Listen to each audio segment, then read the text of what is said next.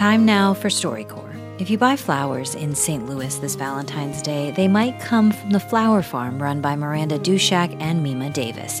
They've been growing flowers together for more than a decade, and while their work has played a part in many romances, Miranda and Mima talked about their own love story as the first lesbian couple married in Missouri. We met at work, right, at our day job, and then we decided to farm together, fell in love, got married at a spiritual ceremony where we jumped the broom because we couldn't legally be married. And then the second wedding was in 2014. Right. To be legally married. Do you remember this when we had August? Do you remember how I pushed August out? Okay. What do you mean, do I remember that? Yeah. But they didn't know how to fill out the birth certificate I do paper. remember that. So I was making a fact sheet to leave at the nurse's station about how to register. It's okay. It's okay. You can have some tears. I just felt like we were total freaks, man. We weren't freaks. We were just firsts. We were just first.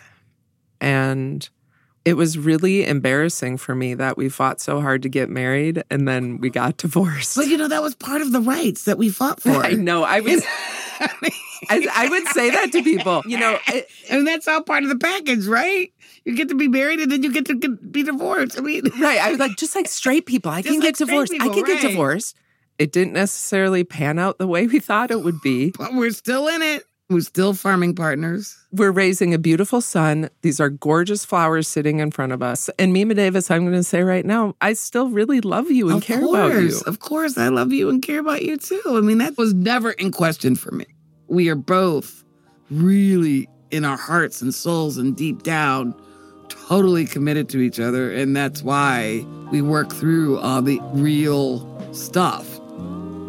And I see that as the win. You look like a flower.